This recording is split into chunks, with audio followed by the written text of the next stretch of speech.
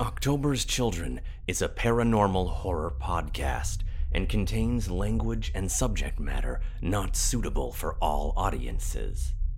Content warnings can be found in our show notes.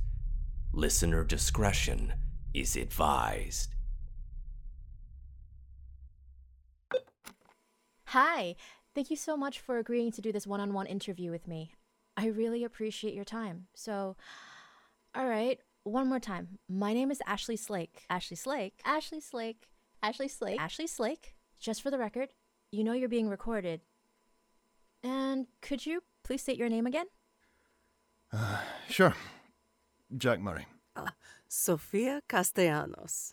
Constance Shrewd. Elle Mayhew. But you can call me Skip. John Walters III. Great, thank you. Okay, so you're here because you're responding to my message about your report.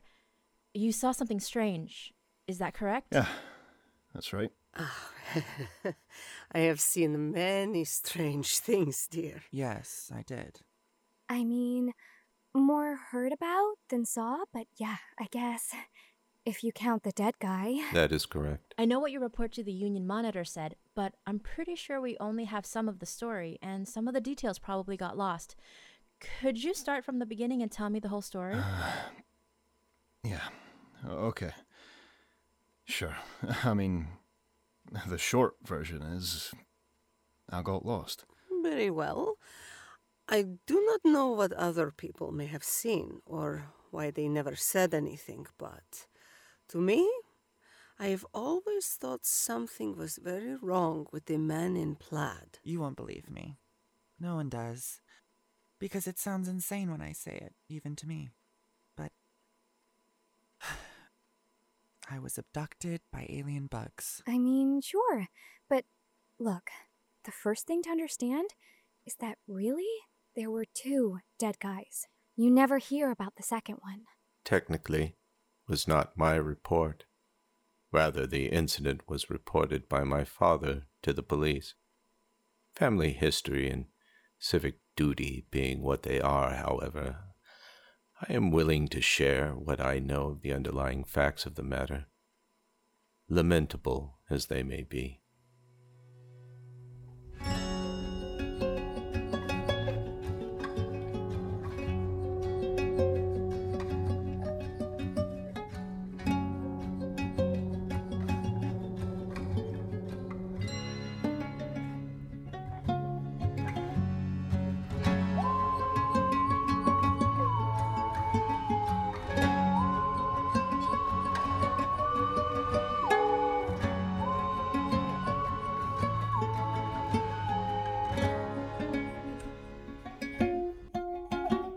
Normally I have a pretty good sense of direction.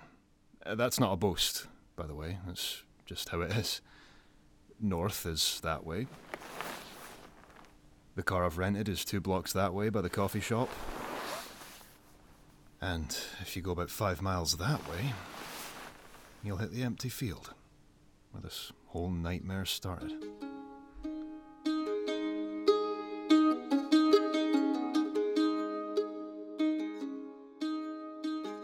An empty field may not sound like much, and obviously most of the time it isn't. There aren't that many of them around here though, are there? Just trees, rolling hills, trees, and those stone walls. Someone told me that those were made from the stones taken from the fields, back when this was farming country. More than it is now, I mean. Anyway, I guess they built the walls to mark property boundaries. Makes a lot of sense. You look at it like that. Boundaries, borders. What are they called? Liminal spaces? Somewhere that's not quite here, not quite there. See, there was this barn. A shabby old thing, missing boards, barely a lick of paint left on it.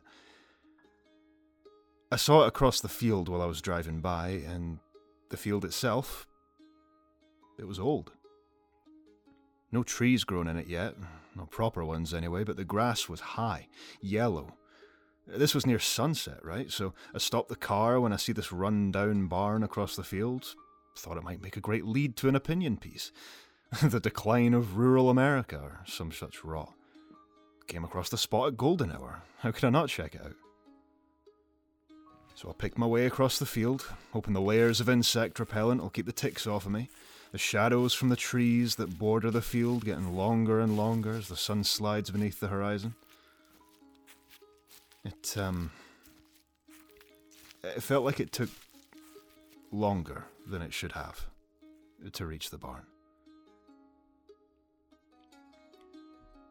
I took out my camera to grab a few shots, and while I was finding the focus for the first picture, I saw something half buried in the ground, inside the barn. Can't really call it a floor, it was mostly dirt and dead weeds. Thought it might have been a baseball. A baseball from a dead American barn. The perfect souvenir. Except it wasn't. When I pried it out of the ground, rubbed the dirt off it, it was a skull. A small one. When I figured out what it was, I panicked, I guess. I dropped the skull and backed away, stumbled over something, went right through the wall of the barn. Rotten boards coming down around me, and that's when things started to get really strange. You see, I couldn't find my car. It had gotten dark, fast. It was like the night had just swallowed the field. Overhead, I remember I'd never seen so many stars in my life. No moon at all, but so many stars. They weren't our stars, though, if that makes any sense.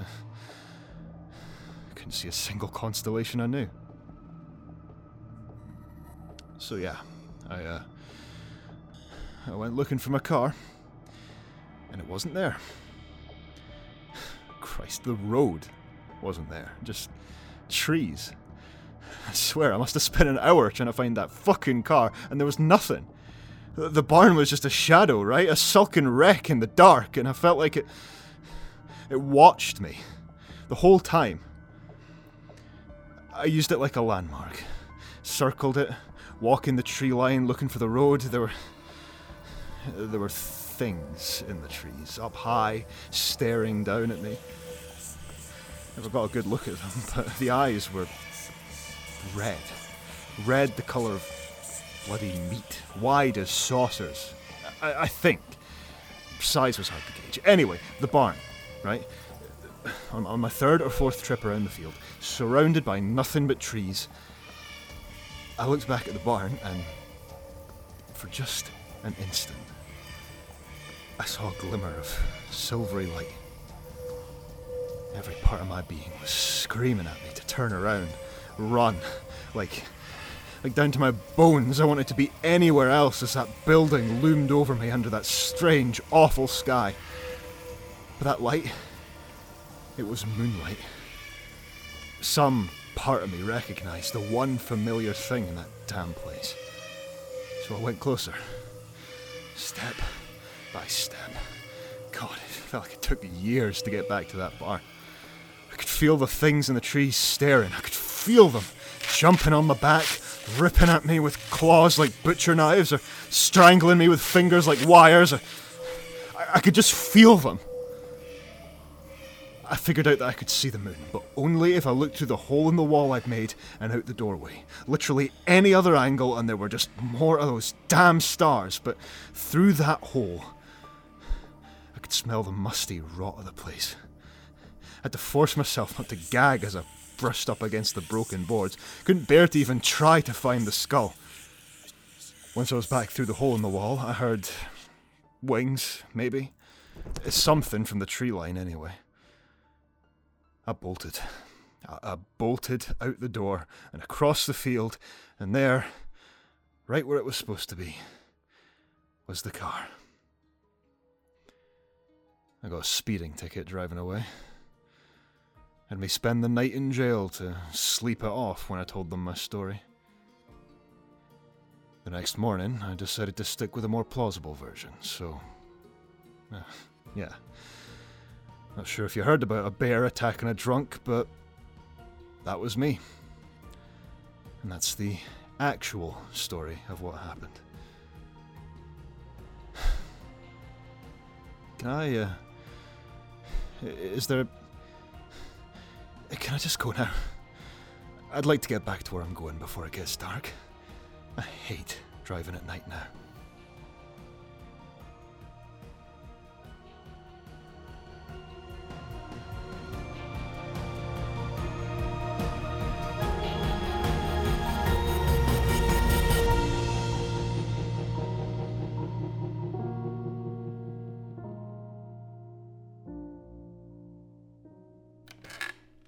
Well, as you may know, my family moved to Wolfbrook when I was just a little girl. For my father's work, you see. Oh, my father. Oh, he was a brilliant man. A genius, they said. He had ways of looking at the world that simply... Conversations with him were like conversations with no one else. I could talk to him about anything. Oh, and I did, and he would settle me on his knee or on a chair next to him and light up his pipe and then stare off at something I could never quite see.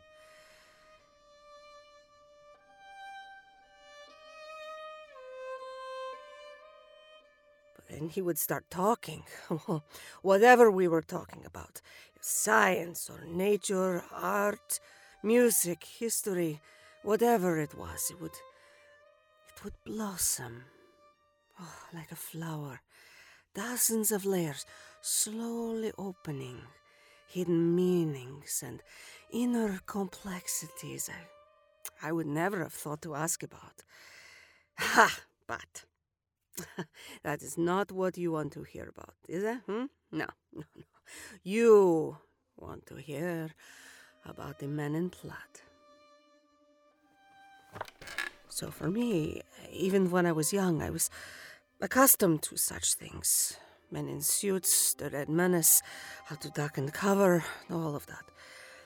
It's just how life was, you know? Or maybe you don't. No, you look too young to know. Well, one day I still remember. It happened yesterday. Or no, it is as if it was still happening today. And I've simply left the room to where it is going on. Yes, it is more like that. My mother had passed on by then, of course, so I was left to myself much of the time. I was alone in my room upstairs, and the sun was coming in through the window. I remember because I was playing with a doll, making her fly through the dust motes, hanging in the air. I thought it was stardust. But then I heard the front door. I knew what it sounded like when my father returned home, of course. And this sounded... wrong, somehow. I crept out of my room, and I looked down right to the hallway railing. My father was downstairs. He was pacing back and forth, frantically. He was like a fish, I thought, when it knows that nets are closing in. I watched him scurry over towards his desk and out of sight. Papers, I heard them. They thrown everywhere, and my father was cursing all the while. He ran into the kitchen, then the living room, and each time he's ranting and throwing things, and then I heard a car door outside slam. And my father and I just both froze. I felt someone walk over my grave. Do you know that saying?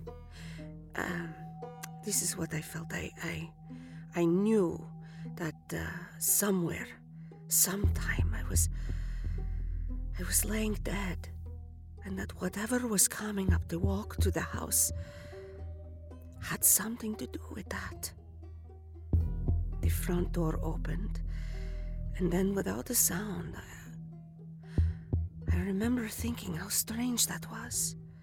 The door always had a shriek to it, a squeal my father said over and over again that he would fix, but well, he never did, no, but not at that time. But the men in plaid, they came in without a sound. The door was silent when it opened, and their shiny shoes were silent on the linoleum floor. Even the birds outside had stopped singing.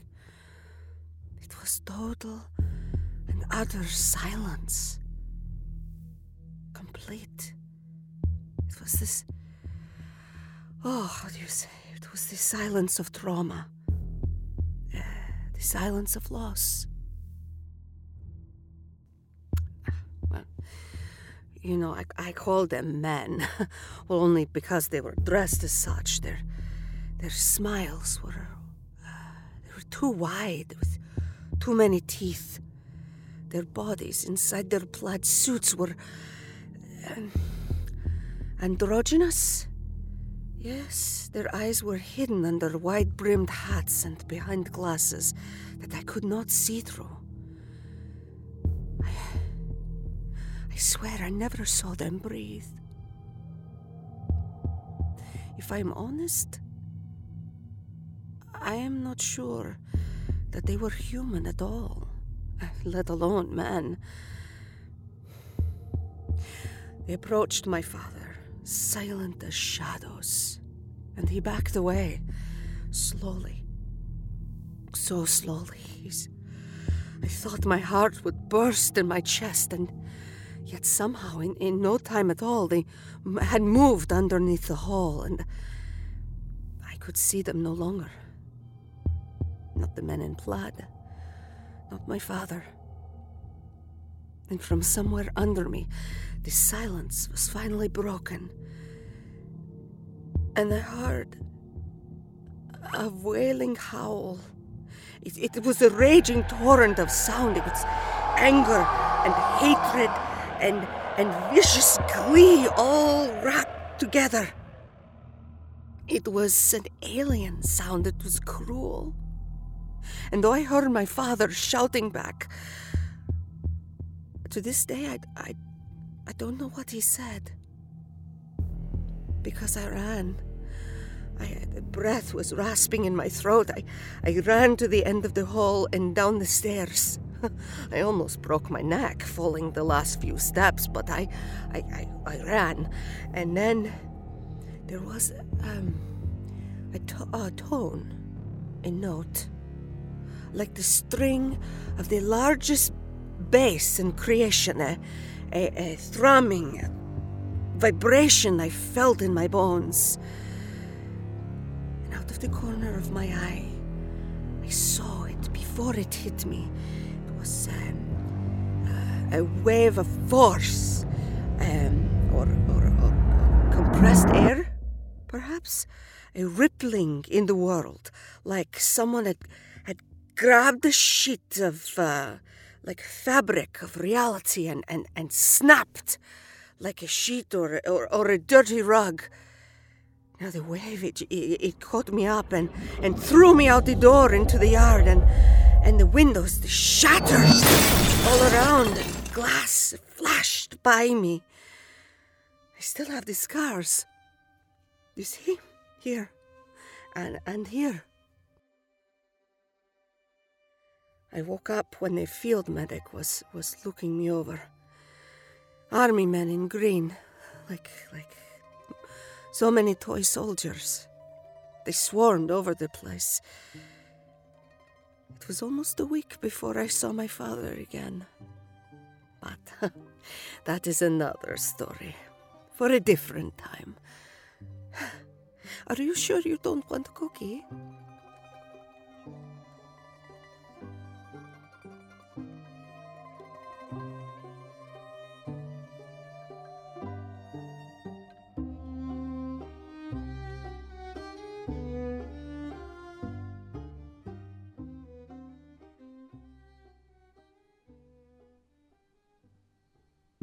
See, I told you. As soon as you say, I was abducted by alien bugs, people think you're unwell. No, I didn't mean to say that. I was just surprised, that's all. Go on, please.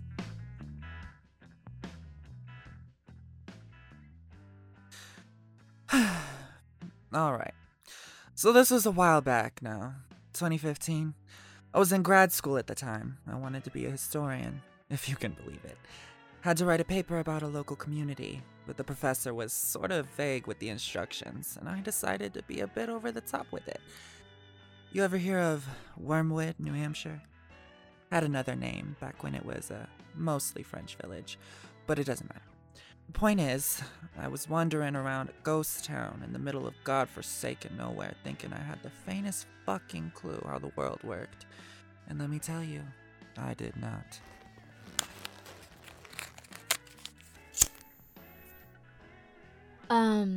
Sorry.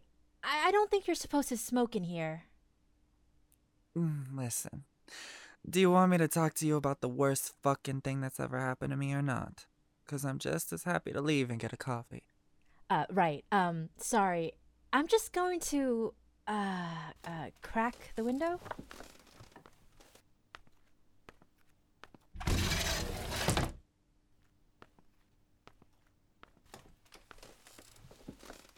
Please, continue. Right. So I'm wandering the woods looking for what ought to be nothing more than a couple of crumbling stone chimneys and maybe have a collapsed foundation. A handful of gravestones if I was lucky. But you know what I find? Not those things? An entire community. But like an entire inhabited community. Looked like a post-apocalyptic nightmare hellscape out of the late 60s. Rusted out teardrop trailers, RVs done up with armor plating made out of scrap, chicken wire everywhere. There was this weird green fog rolling in. And then I spotted people in rags and gas masks peering at me from windows. Finding this too fucking creepy for words, I headed back to the woods. And that is when I found the hive. Of alien bugs? Damn skippy of alien bugs. The hive itself looked... I mean, I could only see the very tip of it from the outside. As much a cave as anything else, but it sort of felt like a termite mound or something. Anyway, I'm trying to get away from the green fog and the hill folk and gas masks because, you know, I don't want to be eaten. And this thing jumps out of the entrance of the hive. It's the size of a linebacker, maybe. But it looks like a cross between a beetle and one of those things in the movies with Sigourney Weaver. Yeah, like that.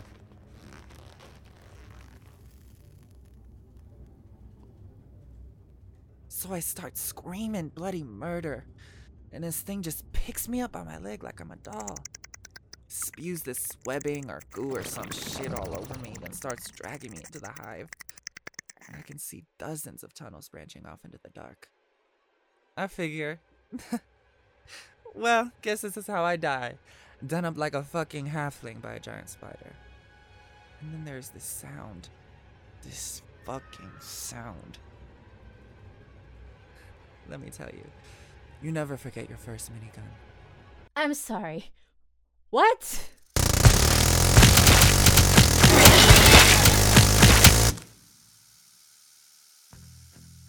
Yep. 1 second, I'm hanging by my ankle about to be bug food or worse.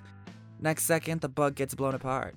I mean, like, shattered by a hail of bullets. Acid blood spraying everywhere.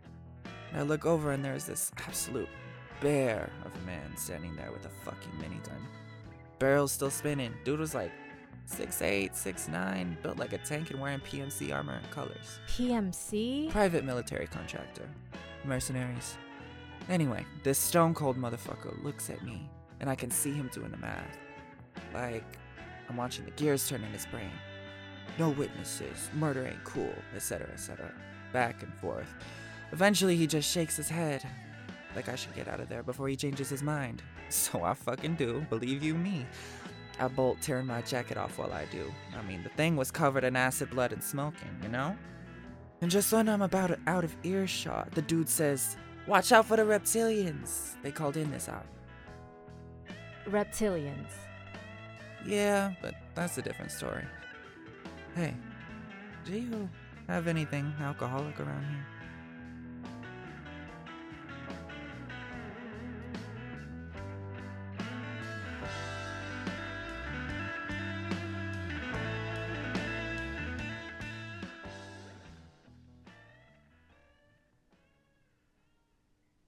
So, like I said, mostly I heard about this. I mean, until I saw it. Sorry, that might be confusing. Every college has their traditions, right? Well, one of Wolfbrook communities for incoming students is a night in the state park. And like all good community building expeditions that vaguely border on slasher movie material, part of the trip is telling scary stories around a campfire late at night. You ever heard about the Skull Sucker?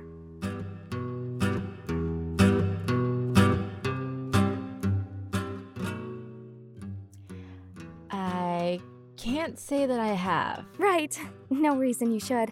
It's a ridiculous story made up to scare first years, passed down through the ranks of a community college in nowhere, New Hampshire. There are two things that set it apart from every other story like it. One, it's been around for at least 50 years, near as I can tell. And two, it's true. Okay. Yeah, that's what I said. The story goes like this, more or less. There's a monster, or a mad scientist, or a demon, whatever. Depends on who's telling it. So this monster, or whatever, skulks around the skirts of Wolfbrook, right? Sometimes it looks like a person, sometimes a bit like a giant mosquito, sometimes it's an alien, so where exactly it lives and how it avoids detection is anybody's guess. Anyway, the bottom line is this. There is something in Wolfbrook that cracks open people's skulls and eats their brains. And it's been doing this for 50 years. At least, yes. And you saw it. No, but... Autumn of my second year, right? I'd pretty much forgotten about the story like everybody else. A friend and I were walking along the river at night, and we see somebody sitting on the ground, leaning against a tree. I don't know if you've ever been here in the late fall, but it can get cold. Like, die of hypothermia a lot faster than you might think cold. Especially if you're drunk and alone, which, welcome to small towns with shitty infrastructure and nothing to do. So my friend and I go to check on this person. They were just sitting there, and I remember getting worried. I couldn't figure out why until I realized I couldn't see their breath. We start kind of freaking out at that point. We're yelling at the person, "Hey buddy, you okay?" and all that kind of stuff. I go over and shake them on the shoulder to see if I can wake them up, and their head flopped down away from the tree. It peeled away, leaving these stringers of blood and brain dangling on the bark on the tree. Where the back of their skull should have been, a hole, maybe an inch across. So that's about the time when we started screaming, really screaming. My friend's wondering about CPR and stuff, and I'm yelling about how they had no fucking brain and, normal stuff. And then there's this light. We just about shit our respective pants. Pantses? We were very surprised because there's this flashlight, right? Shining at us directly in the eyes. That shut us up pretty quick, actually. Turned out, flashlight guy had been doing some repair work on a drainage tunnel by the river or something. I don't know, that's what he said anyway. He looked kind of like a construction worker, but not a real construction worker. Like a construction worker from a pinup calendar or something. Handsome and immaculately clean, but in coveralls and stuff. Once he got us calmed down, he asked what was wrong, and we just kind of gestured. I mean, then we started babbling in terror, but you get the idea. So did he. He nodded and told us to go to the closest academic building and call the police while he stuck around to see if there was anything he could do. I've always sort of wondered about that. Why he left. I mean, we could have called from the spot, but the construction guy just seemed to know what he was doing. Like he wasn't freaked out at all. So we went, called the cops. Of course, they never found anything. No body, no blood and brains stuck to a tree, no construction worker. It wasn't until the third or fourth round of questioning by the police, when they had the canine unit brought in and we were supposed to be leading them to the spot, that I realized I hadn't been able to see the construction worker's breath either.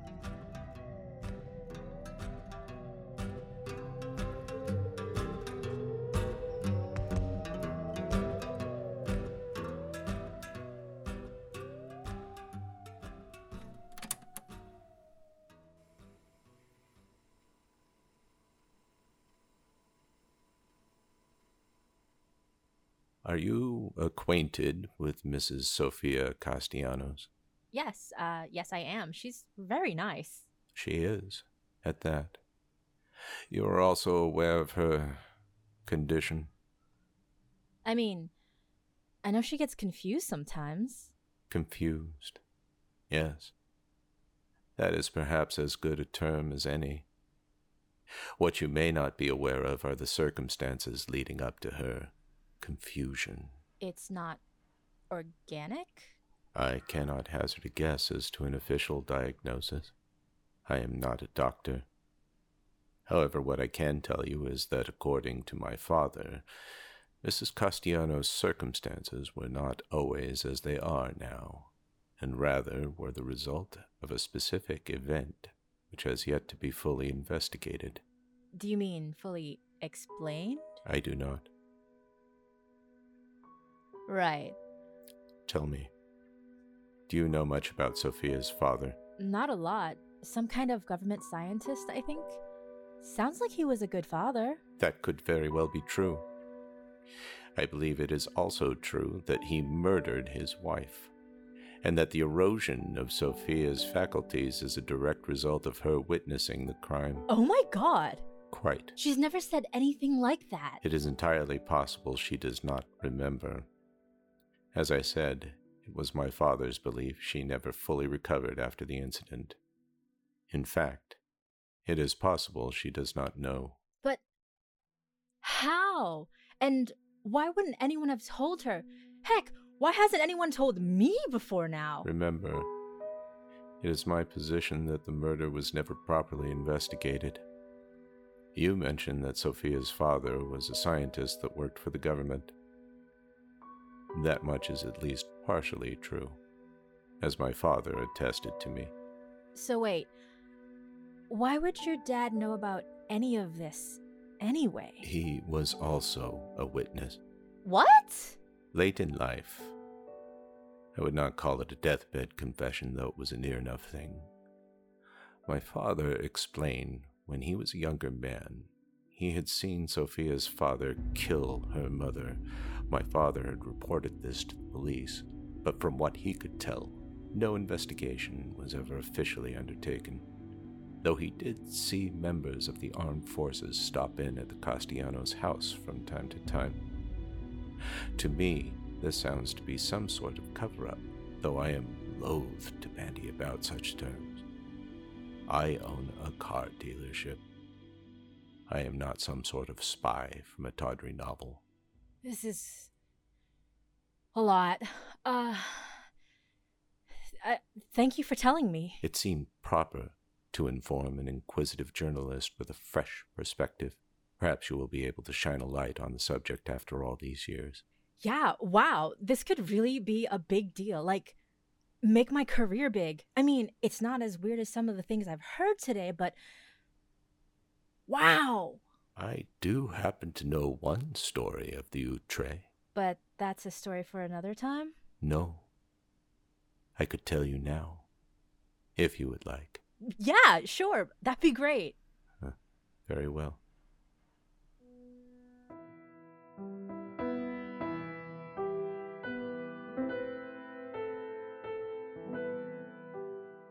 My grandfather, my father's father, was a soldier who served in the Second World War.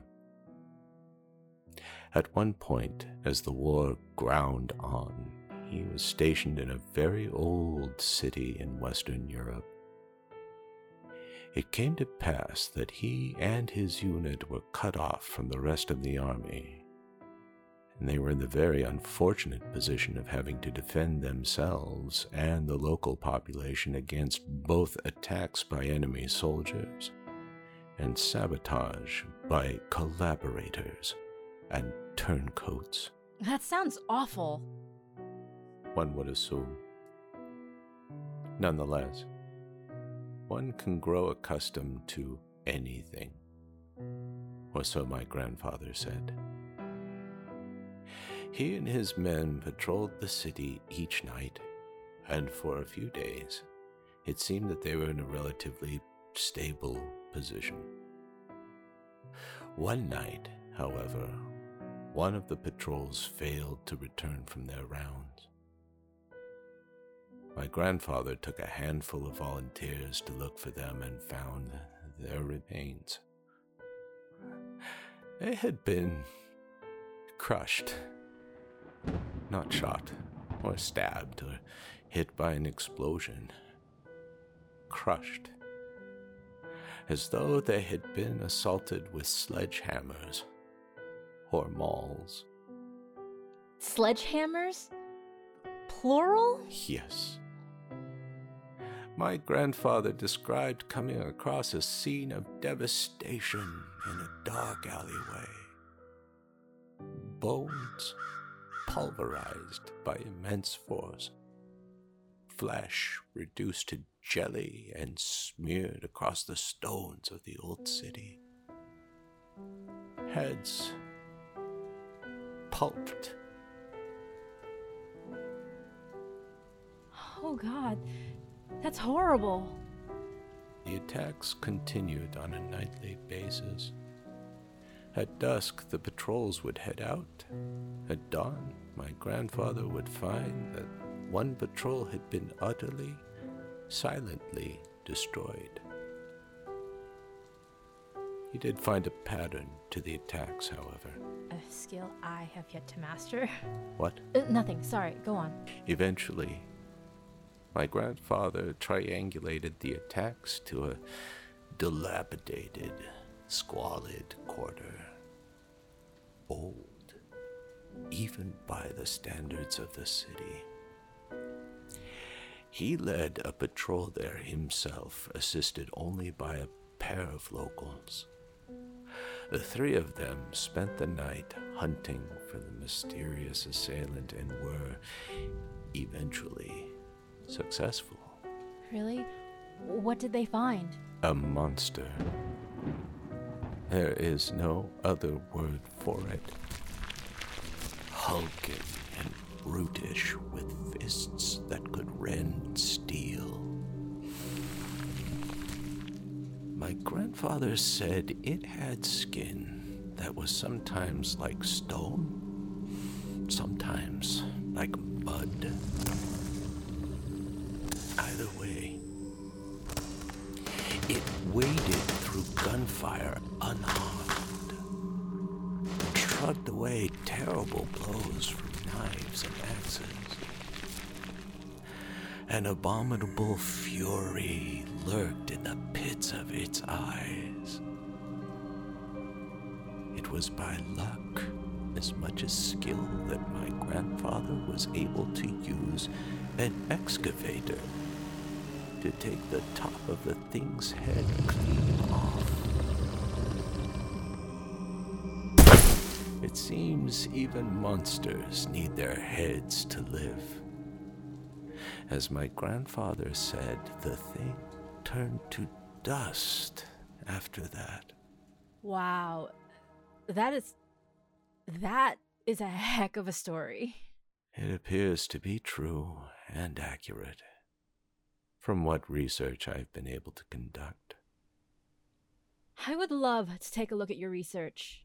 Perhaps another time. Obviously, I do not carry such things with me. Of course. Well, On behalf of grateful citizens everywhere, I'd like to thank your grandfather for his service. I think perhaps there has been a misunderstanding. My grandfather was a ranking officer in the Wehrmacht. Oh, goodness. Look at the time. I'm afraid I must leave. There is an appointment that requires my attention at the dealership. I hope I have been able to help in some small way. Good luck with your investigations. I will see myself out.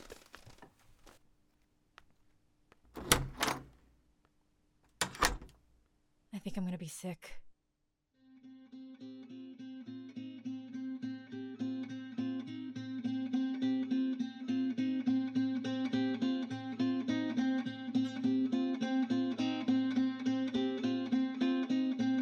Thank you for listening to October's Children, Episode 6, Leaf Peepers. We hope that you enjoyed the show, and that you'll stay with us as we continue to tell the story of Wolfbrook and all your friends who live there. After all, they're going to need all the help they can get. And who knows what might happen if you look the other way.